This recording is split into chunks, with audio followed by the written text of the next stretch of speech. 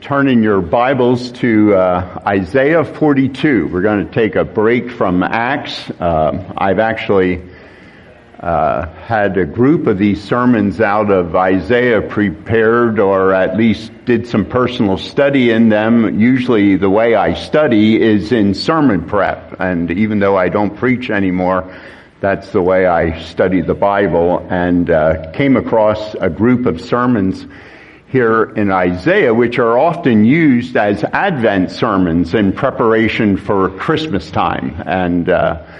And so Isaiah 42 in the first 9 verses is one of those. If you don't have your personal Bible or looking at a Pew Bible, it's page 349 in the Pew Bible. This introduces somebody, Isaiah does, years before Christ came, and he introduces him in the context of titles. There's actually 4 of these Advent sermons or texts that Isaiah uses to introduce this person who was to come. And they are introduced in titles like a servant of the Lord. Secondly is a healing king. And another one is a suffering king and also a sovereign Lord. And these are strange terms to Israel. And the application of this text that we're going to look at, and just to give you the bigger picture today, and the worship team picked out a lot of good songs, but in that last song, we sang about the goodness of the Lord. And if you're here today, and maybe what you have gone on in your life, it's hard for you to sing about the goodness of the Lord. This psalm here, or this song that Isaiah is writing, this is for you here today as we unfold this here this morning.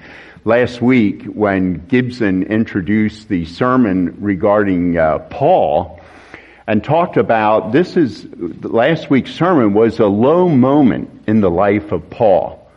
It was a time when he didn't do good, and it seemed like the wave of abuse and persecution that he was experiencing, even the slap in the face by the high priest there in the text that we look at, all of that was just beginning to take a toll on his emotional well-being. And Gibson kind of set the sermon up that kind of a way.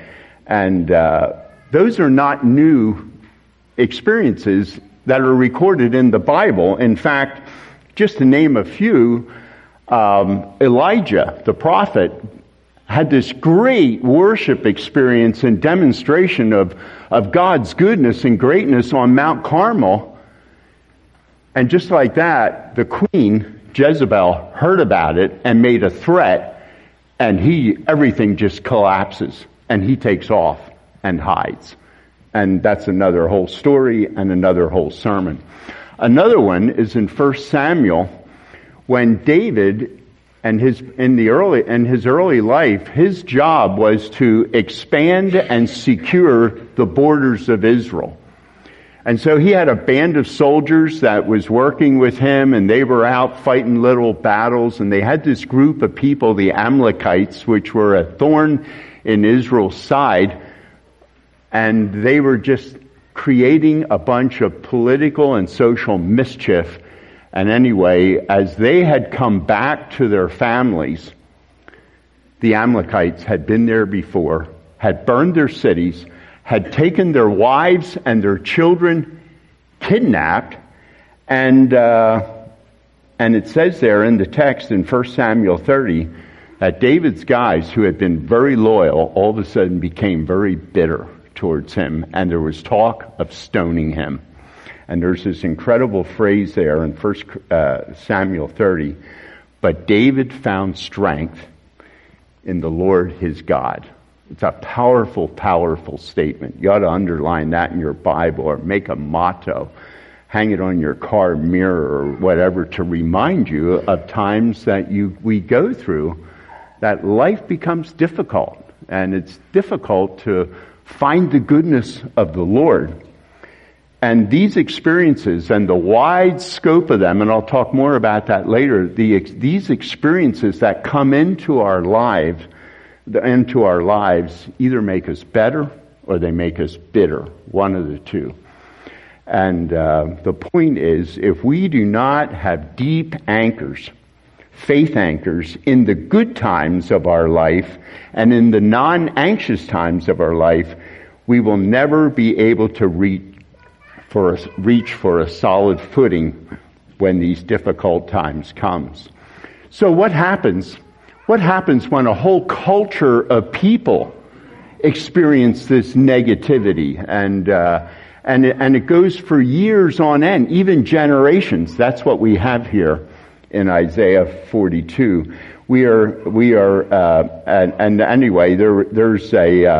There's four of these. One of them is here in Isaiah 42. There's also another one in 49. Last week, Gibson actually ended his sermon quoting some verses out of Isaiah 49. There's also another one in Isaiah 50, verses 4 to 11, and then also in chapters 52 and 53 of Isaiah. But here we're introducing the people of Israel who are presently in captivity. They're in Babylon at the time. And through the prophetic voice of Isaiah, we are hearing the introduction of this servant of the Lord, and in this case, a servant king, who was to come and do a new thing among them. They have been living there for close to 70 years. There's approximately 3 or 4 generations that has rolled up, and somehow the promises of Genesis 12 to Abraham, their faith father, just seem to be far away from them. And there they are, they're living in a foreign land, and these messages of Isaiah come for the purpose of giving them hope in these difficult times. So Israel was culturally and politically beginning to see some new things that had happened.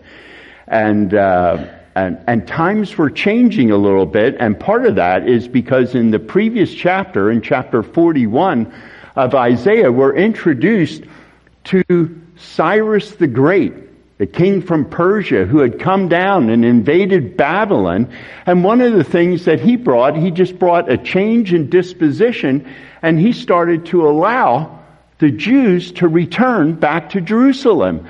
And this is beginning to unfold in a new kind of way and to give them some hope. And times began to change in the midst of this long time of being separated from their homeland and whatnot.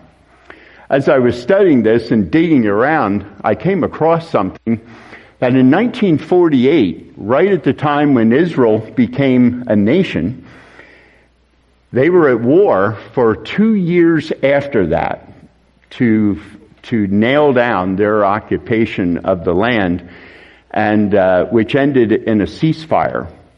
President Truman at the time, who on the onset was a very reluctant supporter of Jewish people having a homeland. He didn't want to hear nothing about it. And there was this conversation and this movement going on in the world at that time. And President Truman didn't want to have nothing to do with that.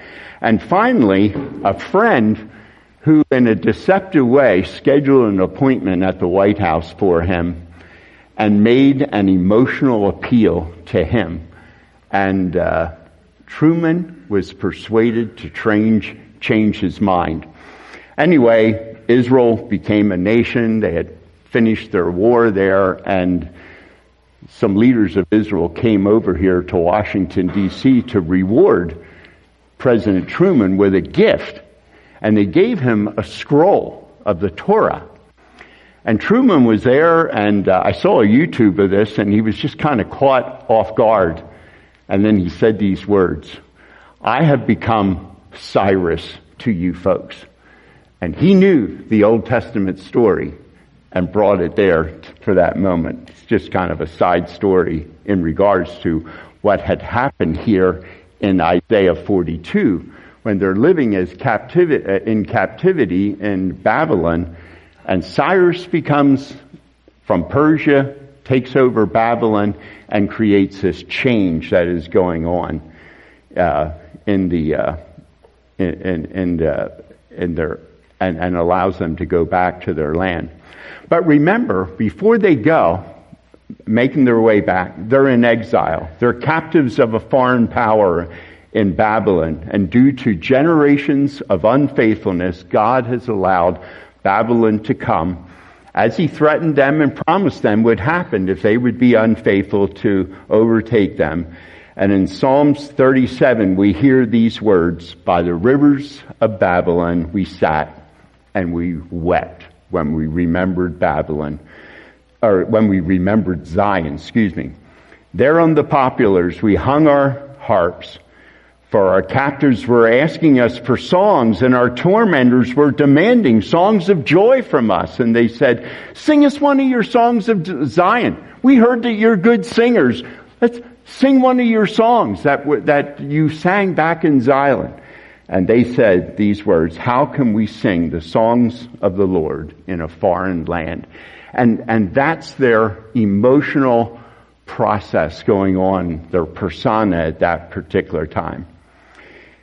We hear these words from Jeremiah the prophet. There was a false prophet among them by the name of Hananiah who said, 2 years, this will all be over. In 2 years, we'll all be heading back there. But Jeremiah the prophet in chapter 29 says, no, we're going to be here for a while. Settle down, build houses, plant gardens, eat the produce that those gardens produce, marry, and have children. Find wives for your sons and give your daughters in marriage so that they have children. Increase in number. Seek the peace of the city that you live in. Be a good citizen, he's saying. Pray for that city. If it prospers, you too will prosper. And then Jeremiah makes this mandate. I will come. It's a promise God makes. I will come for you and fulfill my gracious promise. That's the promise in Genesis 12, that he gave to Abraham, to bring you back to this place. For I know the plans I have for you, plans to prosper and not to harm you, plans to give you hope and a future. And so I want you to feel this sense of loss that the Israeli people, the Jewish people were feeling as they were carried off and living for 3 to 4 generations, for actually a period of 70 years in Babylon. Just a word about culture. In 2014, I made my trip to Israel, and one of the places that I just enjoyed was the old city of Jerusalem. Literally hundreds and hundreds of years old. I just enjoyed being in there. The narrow streets that at that time were made for horses and chariots. There were carts. There were merchants there.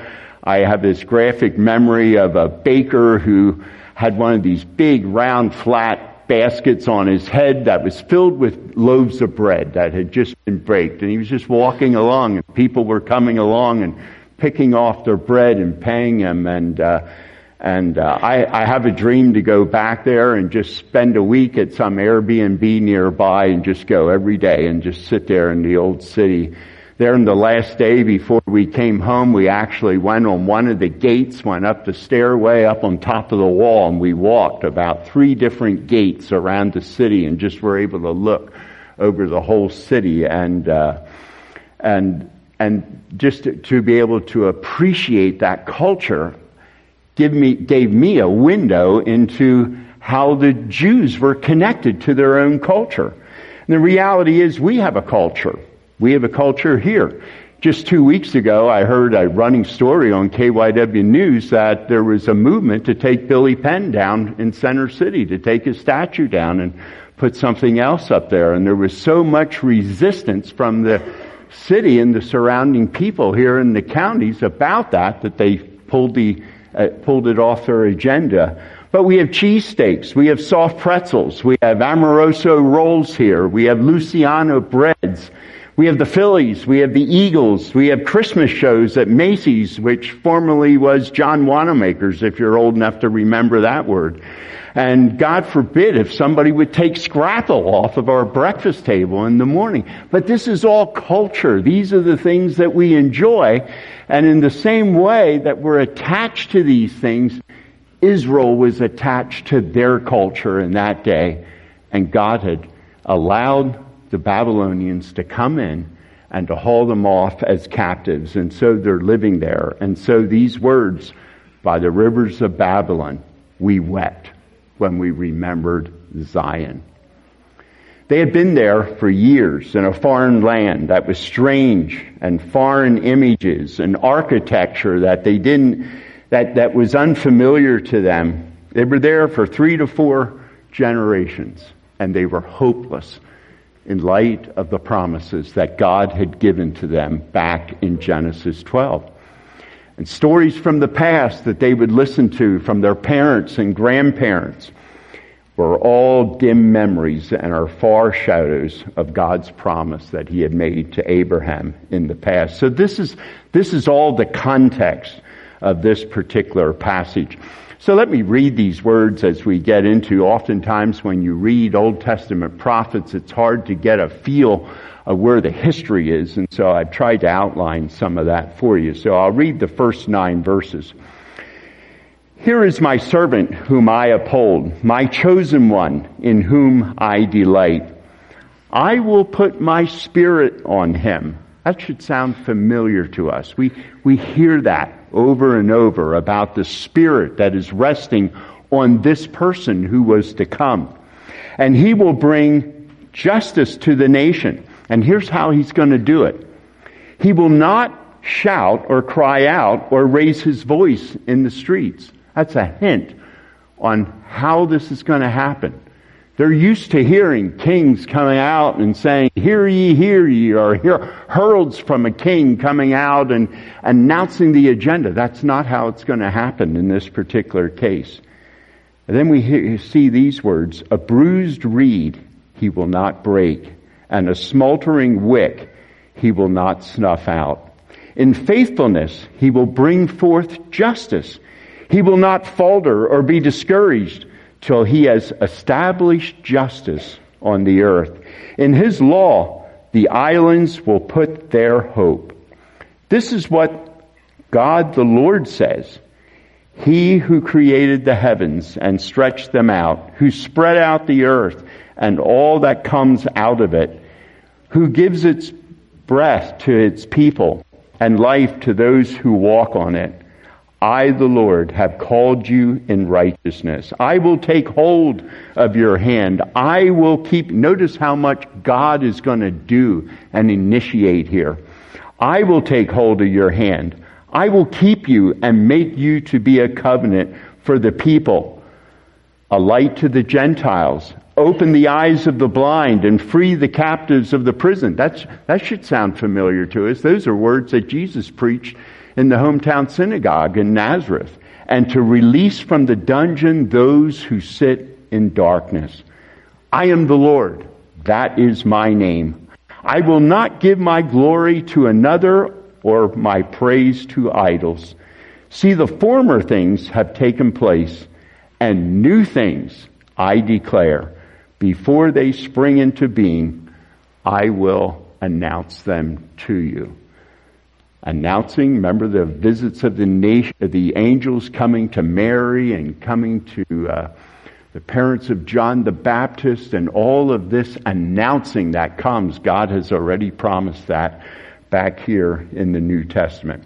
But first we have the words of identity. That's a key word here I want to use here as we're trying to identify who this person is who is to come. And he's identified as a servant, and God is speaking in the first person to Israel through the prophet Isaiah. Here is my servant who I uphold, my chosen one in whom I delight. I will put my spirit on him. This is an echo of Psalms 2, which was very familiar to the Israeli people, which in that place and in that setting applied to King David. David was this image that was there and this great king that was there. But it was also echoed down through the generations to apply to Jesus Christ as the great Son of David, God's anointed. In Psalms 2, which is frequently quoted in the New Testament, this phrasing of identity, in verse 2, the anointed one in Hebrews actually means in Hebrew the Messiah. In Psalms 2:6, I have established my king on Zion, my holy hill. You are my son, the psalmist says here. That should be familiar in Matthew 3, in 16 and 17. When Jesus got baptized, as soon as Jesus was baptized, he got up from the water, and at that moment the heavens opened and he saw the Spirit of God descending like a dove and lighting on him, and a voice from heaven saying, "This is my Son, whom I love, in whom I am well pleased." These are all confirmation moments and words confirming the identity of who this person is, this servant, suffering king that was to come. Secondly, what is this servant going to do, and how's he going to do it?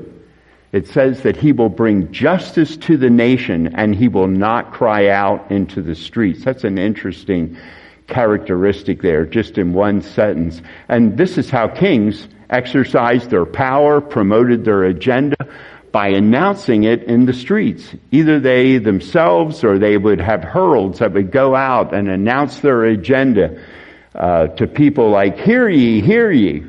Just last year we saw this unfolding of King Charles over in England, and just a whole week of celebration and announcing and fanfare and all of that to promote his time as the new king after the Queen had died in England. Nothing like that is going on here when this king emerges. He comes in a quiet way in the stable of Bethlehem, born in a quiet way, and it is a totally different kind of way. We hear in the text that he's going to bring justice, and in many of the Christmas carols that we just sang here a couple weeks ago, we had that phrase about justice coming and peace on earth and those kinds of things. What is justice? There are two kinds of justice. First is punitive justice, which is some sort of a punishment with various levels of consequences that hopefully is going to change our behavior in our culture today, and also to satisfy the offended party. But in our culture today, we have fines, we have sanctions, and ultimately we have prisons that we put people in and through those kinds of experiences in order to change their behavior in different types of ways. And there are forms of punishment that hopefully will yield change in our life. But that's not what we're talking about here. Here we have a different kind of justice. We're having what is called restorative justice.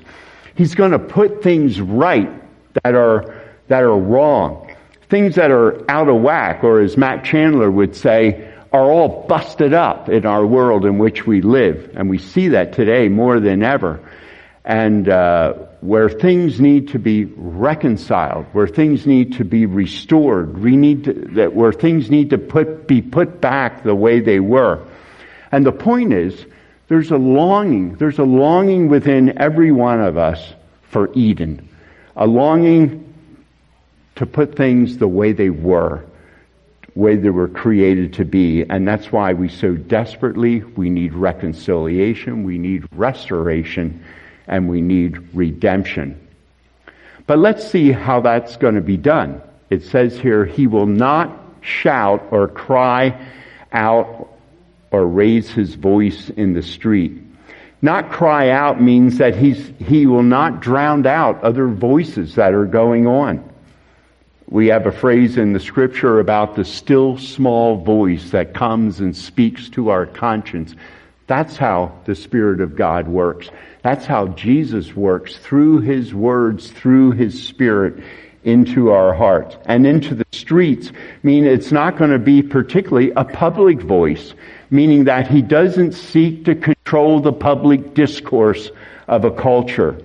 He doesn't seek to become a public, competitive, political voice as a king or as a governor would in any given culture. Right now, we here in America, we're in the middle of our budding political, and we're hearing all kinds of voices every day, every hour, it seems, on the news of new political agendas. Jesus' agenda was not in that kind of way. It was a personal agenda that worked in human hearts and small groups of people and through miracles in the lives of people He touched.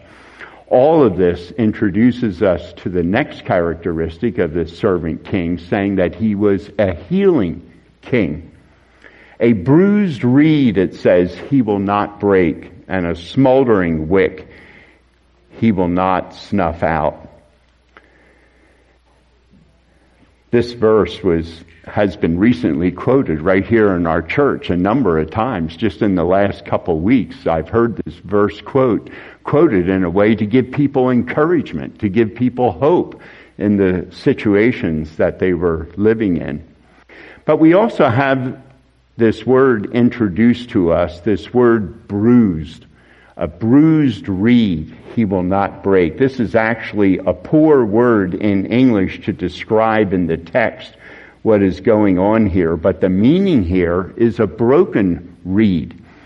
Or another meaning would be a crushed reed, something that is being crushed, something that is extremely fragile, where the organic life to the seed head of the reed is barely hanging on by a microscopic thread. On my scooter, I drive up here above the Ridge Road. I don't even know the name of the road. I drive on it, and I come around an S-turn, and there's a whole group of these tall reeds. If we wouldn't have had a snowstorm, I would have run up there and snipped a few of them off. But if you look at them closely, there's a big head of seeds that grows on the top of this. In the summer, it's kind of like a flower, but it's a long, thin stem. And inside there is microscopic, you might call them veins, where the nutrition comes up and feeds that head. And if you would just take it and break that, it just ruins the reed. And that's the fragile state that is pictured here in this text here. And here the prophet Isaiah is describing a kind of people this servant king is coming to reach. Bruised people. People who through the experience of life has bruised them in a way and cut the life off to their very souls.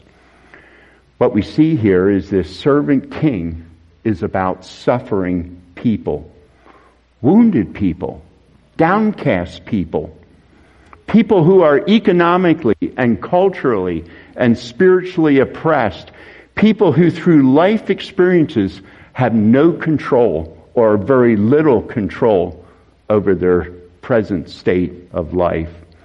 Or, additionally to that, a different kind of suffering, in that people experience the consequences of their own sinfulness, also leads to a kind of brokenness and a kind of woundedness and a kind of downcastness that people find their life, find themselves living in, and that has brought them to a fragile state.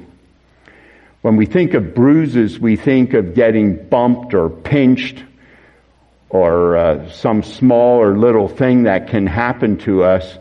But what we're talking about here is a big contusion is the medical term in what we call them. But in this imagery, the text is much more severe. The reed is fragile to begin with, and then in addition to that, in verse 3, Isaiah adds the imagery of a smoldering wick that has just a little tiny burning flame, maybe just a wick ember here, a very slight glow, a very low burn that just the slightest breeze or wind will just snuff it out. People's lives are like that. They're severely bruised, where the light and life of their soul is ready to be snuffed out and blown out. Maybe you're here today and you're bruised and banged up with life. Maybe you're in a season of life where the troubles and experiences and consequences of life have bruised you to the point that you're very fragile. Maybe you have said these words, I can't go on. I can't do another day. I can't do another week. I can't do another year. Are you like a smoldering candle almost ready to be snuffed out? This prophetic servant king that is announced in this chapter here today and in the other chapters associated with this announcement, this is for you. Maybe you're here today and you've experienced, and life experience is not what you dreamed it to be. Life hasn't worked out the way you had hoped. Maybe your career, as what you had planned and dreamed, hasn't worked out. And getting up and going to work day in and day out is a dread to you. Maybe COVID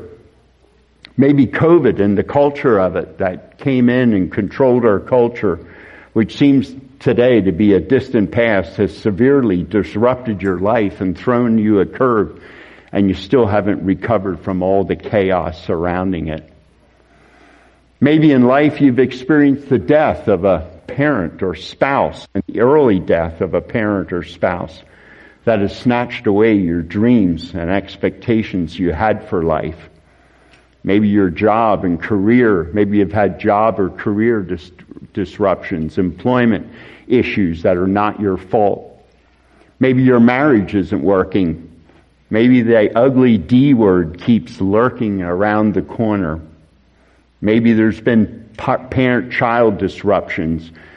Maybe your grandparents, maybe your grandkids are a mess, and drugs and alcohol and other kinds of addictions.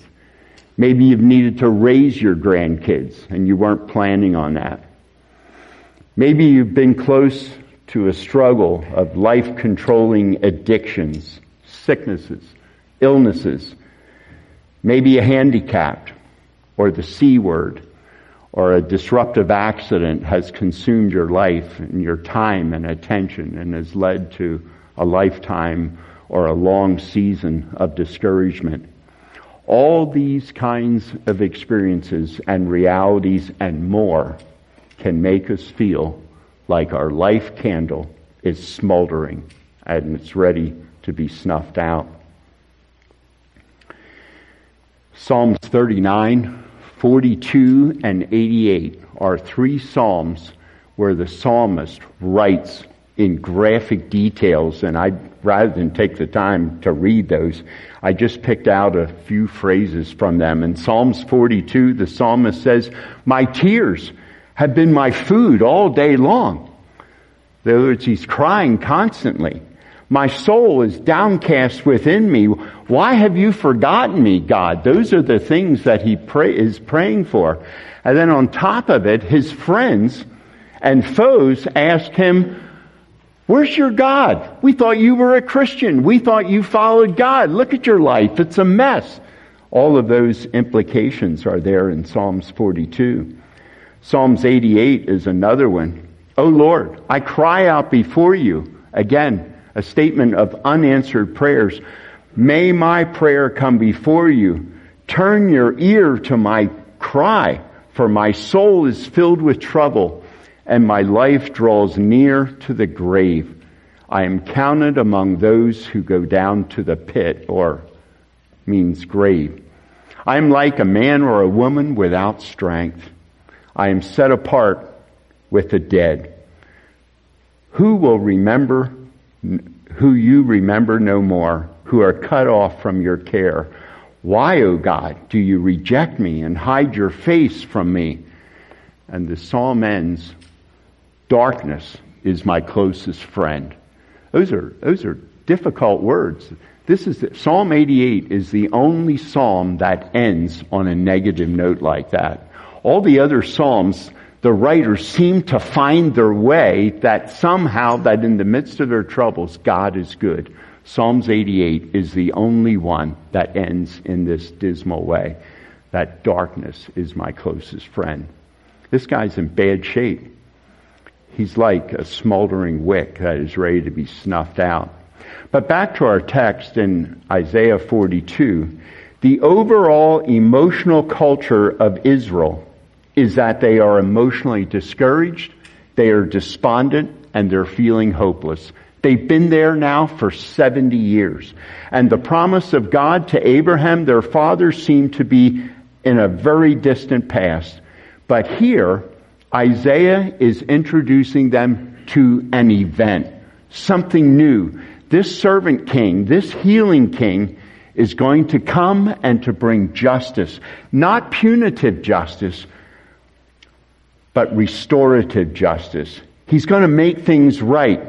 And he's not going to do it by crying out into the streets with a civil political power agenda, but rather he's going to come and he's going to work within the human spirit, bringing healing to their souls.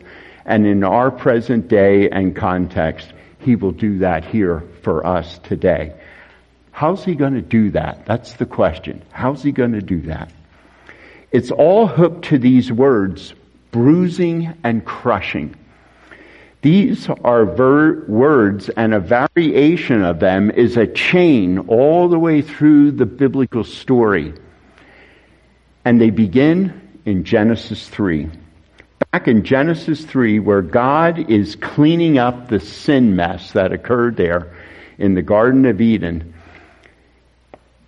relating to what we know and what we call the fall, we hear these words to Satan.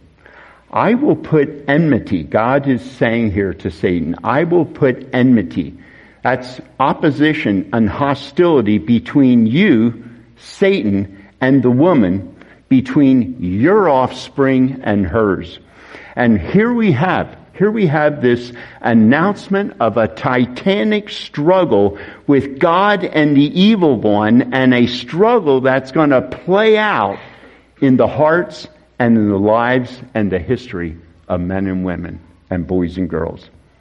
Here we have the promise, though. This is the first evangelical verse in the Bible, and this has been referred to here off of this pulpit here a number of times. The Evangelion, the good news that was actually preached to Satan there. And notice, we need to get the pronouns straight here as we go this, but he, someone, which is Jesus, is going to come and crush your, Satan's head, and you, Satan, when this happens, you're going to strike his heel. And this is all part of this titanic struggle with God and the evil one that is being played out in the hearts of humanity, climaxing in Jesus' death on the cross and in the final defeat of Satan. In 1 John 3:8, we have these words, the reason the Son of God appeared was to destroy the devil's work. Just a simple phrase there that's tacked on to the bottom of verse 8 in 1 John 3. The reason the Son of God appeared was to destroy the devil's work. In another one of the servant songs in Isaiah 53, we have these words. Surely he took up our infirmities and carried our sorrows. Yet we considered him stricken by God, smitten by him, afflicted. But he was pierced for our transgressions. He was bruised or crushed for our iniquities. And the punishment that brought us peace. Here we have this great substitution of punishment given to God for us on our behalf. He was pierced for our transgressions. He was bruised or crushed for our iniquities. And the punishment that brought us peace was upon him. And by his wounds we are healed. And the Lord laid on him the iniquity of us all. There is substitution just screaming out through all those words. And on top of this, we have Jesus' words from the cross, who says, my God, why have you forsaken me? Total abandonment by God, his heavenly Father. He was bruised, he was crushed and abandoned that we might have life. He knows what we're going through. And if you linked up to one of those many examples that I shared here a few minutes ago that people live with throughout their life, he knows what you're going through. And you can place your faith in the one who has been there. Look at the next verse in Isaiah 42, verse 5. We have more words of identity. That's what God says. He who created the heavens and stretched them out, who spread, this is all words describing God and his vastness as creator. Heavens to stretch them out and spread out the earth, and that all who comes of it, who gives breath to his people and life to those who walk on it. I, the Lord, have called you. I, the Lord, will take care of your hand. Notice what God is going to take the initiative to do. I will take hold of your hand.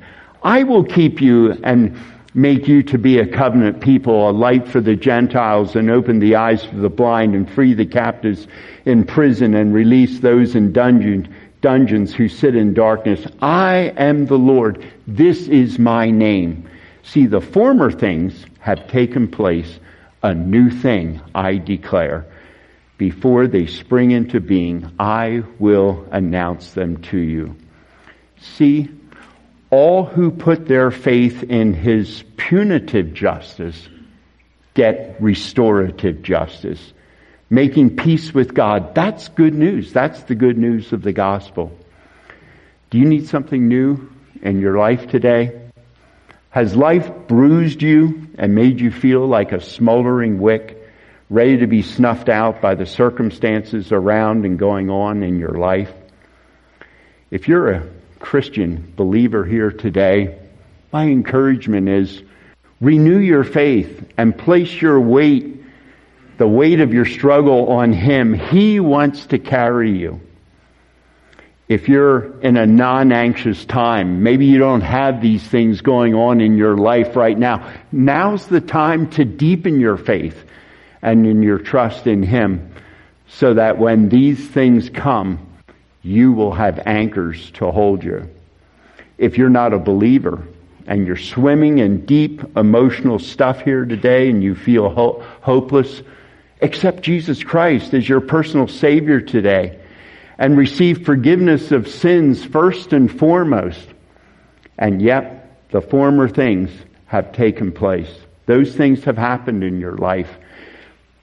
But God has new things for you by accepting Jesus Christ, his Son. He wants a relationship with you.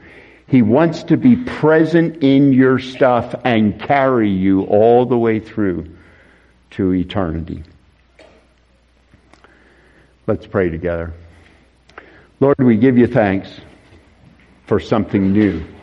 We thank you for this message of something new that you're offering here through the prophet Isaiah to Israel. And we thank you that that announcement continues down through the generations and through the centuries, and it comes to us today.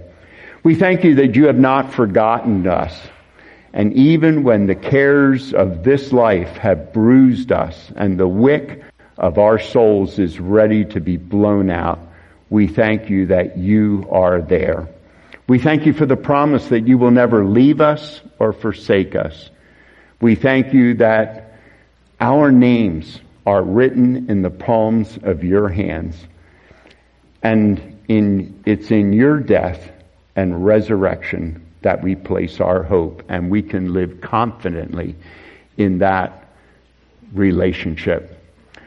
We admit and acknowledge that maybe some of the struggles that we are in do not go away, but yet you are there with us and are in relationship with us, and that you will carry us, and that ultimately we can place our hope in an eternity that is free from all of these things. We thank you for your great love for us, and we give praise to you for all that you've done and all that you provided. We ask this in the name of Jesus. Amen.